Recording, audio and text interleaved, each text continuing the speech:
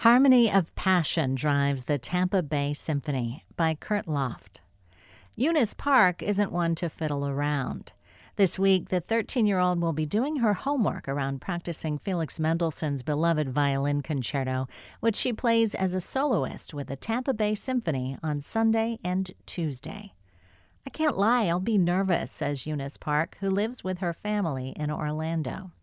"Whenever I perform, the audience makes me so excited, but I'm nervous at the same time." So what does she do to quell the jitters? "I just try to breathe more, and then I pray that I'll do well." Park is the winner of the Jack Heller Young Artist Competition, named after the orchestra's late music director. And she chose to play the opening movement of Mendelssohn's famed concerto. She's known it for years and plans to give it her personal stamp. "I'll try to deliver something different for my audience, my own variety of colors," she says. "It's really about storytelling, so I hope the audience feels what I feel and how much passion I have for this piece. It's really lyrical and needs to be very precise and clear." Let's hear some of that Mendelssohn Violin Concerto first movement from pianist Cheryl Chanz with violinist Eunice Park.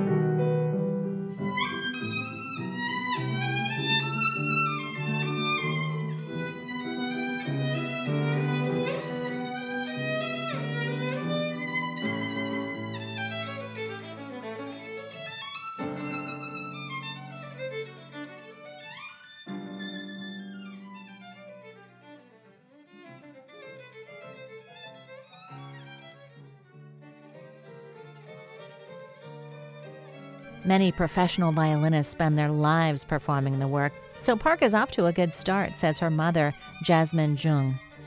"I'm very proud of her for taking a step toward her dream," she says. "But I feel sorry for her because I'm a musician too, and I know how hard it is to master a great work like this. She's doing great, and I believe she can overcome her limitations." Park hopes to one day play with a major orchestra and possibly carve out a career as a concert violinist. She's hardly a stranger to the world of classical music. Born in Seoul, South Korea, she began playing the violin at age 6, and 2 years later moved with her family to Boston to study at the New England Conservatory. She took lessons with Malcolm Lowe, former concertmaster of the Boston Symphony Orchestra, and has since won a number of top honors at youth competitions around the country. Her most recent award with the Tampa Bay Symphony, her mother says, is another tribute to her talent and desire. The all-volunteer orchestra includes 70 musicians, ages 18 to 80, and serves as a platform for people who want to play part-time, but still tackle challenging works. Music director Mark Sforzini has guaranteed the latter, adding to the program one of the most difficult works in the repertoire, the Symphony No. 1 by Johannes Brahms. The orchestra's commitment to making music for area audiences recently earned it a $10,000 Pinellas Recovers grant, provided by Creative Pinellas through a grant from the National Endowment for the Arts American Rescue Plan. The money will be used to pay for hall rentals, which otherwise must come out of the group's $100,000 annual operating budget. Our musicians exhibit a special sense of joy and love for the music, which I believe is tangibly felt in the audience, says Sforzini, who is also artistic director for the St. Petersburg Opera. The players are part of a mission to inspire one another and unite in building a tremendous musical creation. They are ambassadors for music in the Tampa Bay area. They also share the same passion, says oboist Darlene Davis, who moved to Tampa from New Hampshire after graduating college and wanted to join a part-time orchestra. She auditioned with the group and has been a member for the last 26 years. I had performed in several paid and unpaid community orchestras through high school and college, so when I found out about the Tampa Bay Symphony, I thought it would be a good starting place to keep me playing until I found something better, Davis says. I never imagined I would find such a high-quality orchestra to grow with, she adds. This is truly a community treasure, providing friendships, networking, and a rich musical experience for musicians and audiences. I'm grateful and proud to be a member. Nancy Corporan, who plays principal horn, echoes her colleagues' thoughts. After retiring from a freelance career in which she performed with the Chicago Symphony on Broadway and at Lincoln Center, she assumed her marriage with symphonic masterpieces was over. Then in 2014, I was invited to substitute with the Tampa Bay Symphony, she says. That night, the magic began. By 2016, I had auditioned for and won the principal horn chair, and with it, a chance to play many classics I thought were behind me forever.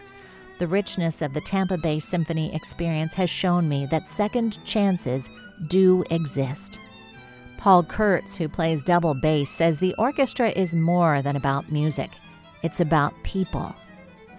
The beauty of our group lies in the members, says the 20-year veteran. It's a beautiful blend of young, old, black, white, brown, yellow, straight, gay, basically come as you are. And to me, that is a true reflection of community. Since we are all volunteers, there is a significant commitment of time and energy, so the music really binds us all together. I'm Susan Giles Wendtuck for Creative Pinellas.